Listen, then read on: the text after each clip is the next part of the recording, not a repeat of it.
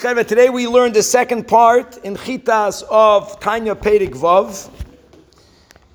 Firstly, continuing from what we began yesterday, the Alter Rebbe introduces a phenomenal concept.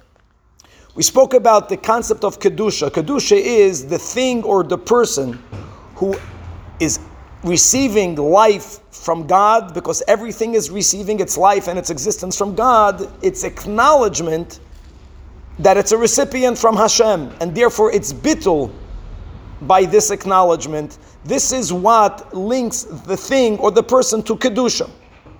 Now, what Alter Rebbe goes on to say is that the mindset, the understanding of the recipient will affect the level of Kedusha that the one receives from God. So it's not that God predetermined how much life force and vitality every person should receive. The more batal we become to God, then the more we can receive from the Kedusha of God.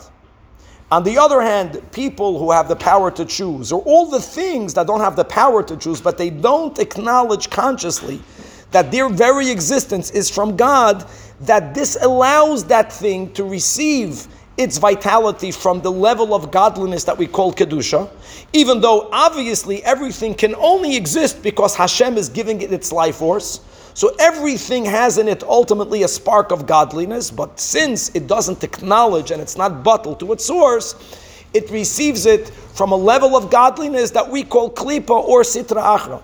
Everything is God, everything is godliness, but there's many levels of how much of godliness is revealed or how much is concealed, and Klipa and Sitra Achra receive from that which underwent so many levels of tzimtzumim and concealments and contractions that at such a low level, kaviyachal, relative to the higher levels, that everything that comes into being from such a lowly level of godliness, such a low level of godliness, is called Klipa and Sitra Achra. And here the Alter Rebbe concludes the Zelu Umazeh parallel, that just like we learned in Perek Daled, that even though the soul is holy, but when we choose to keep mitzvahs, since that the mitzvahs are garments to God, garments to godliness, my observance of a mitzvah affects an aliyah to my neshama.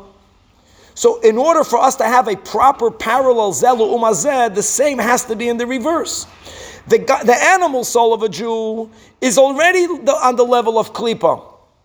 So the question is, how is sinning, how is the animal soul garbing itself in the garments of sin, how does that affect a lowering of the animal soul?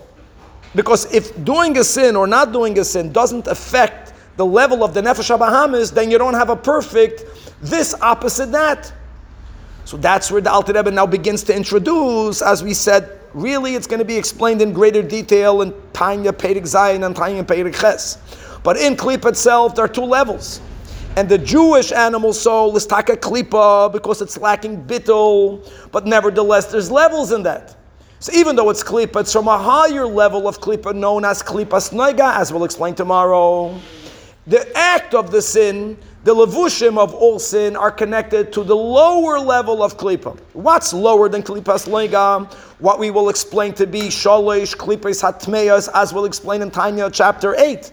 So it's a perfect Zelu Umazeh. If a person, God forbid, if a Yid chooses to do a sin, so they are garbing their animal soul in the levushim of Aveira, then there is a lowerment of the Nefesh HaBahamis from Klipas Noiga, temporarily until Tshuva, to the lower level of Shalish Klipas Hatmeyos. More to be continued, God willing, tomorrow, beginning with what's the purpose B'chal of Klipa. Why did God make Klipa?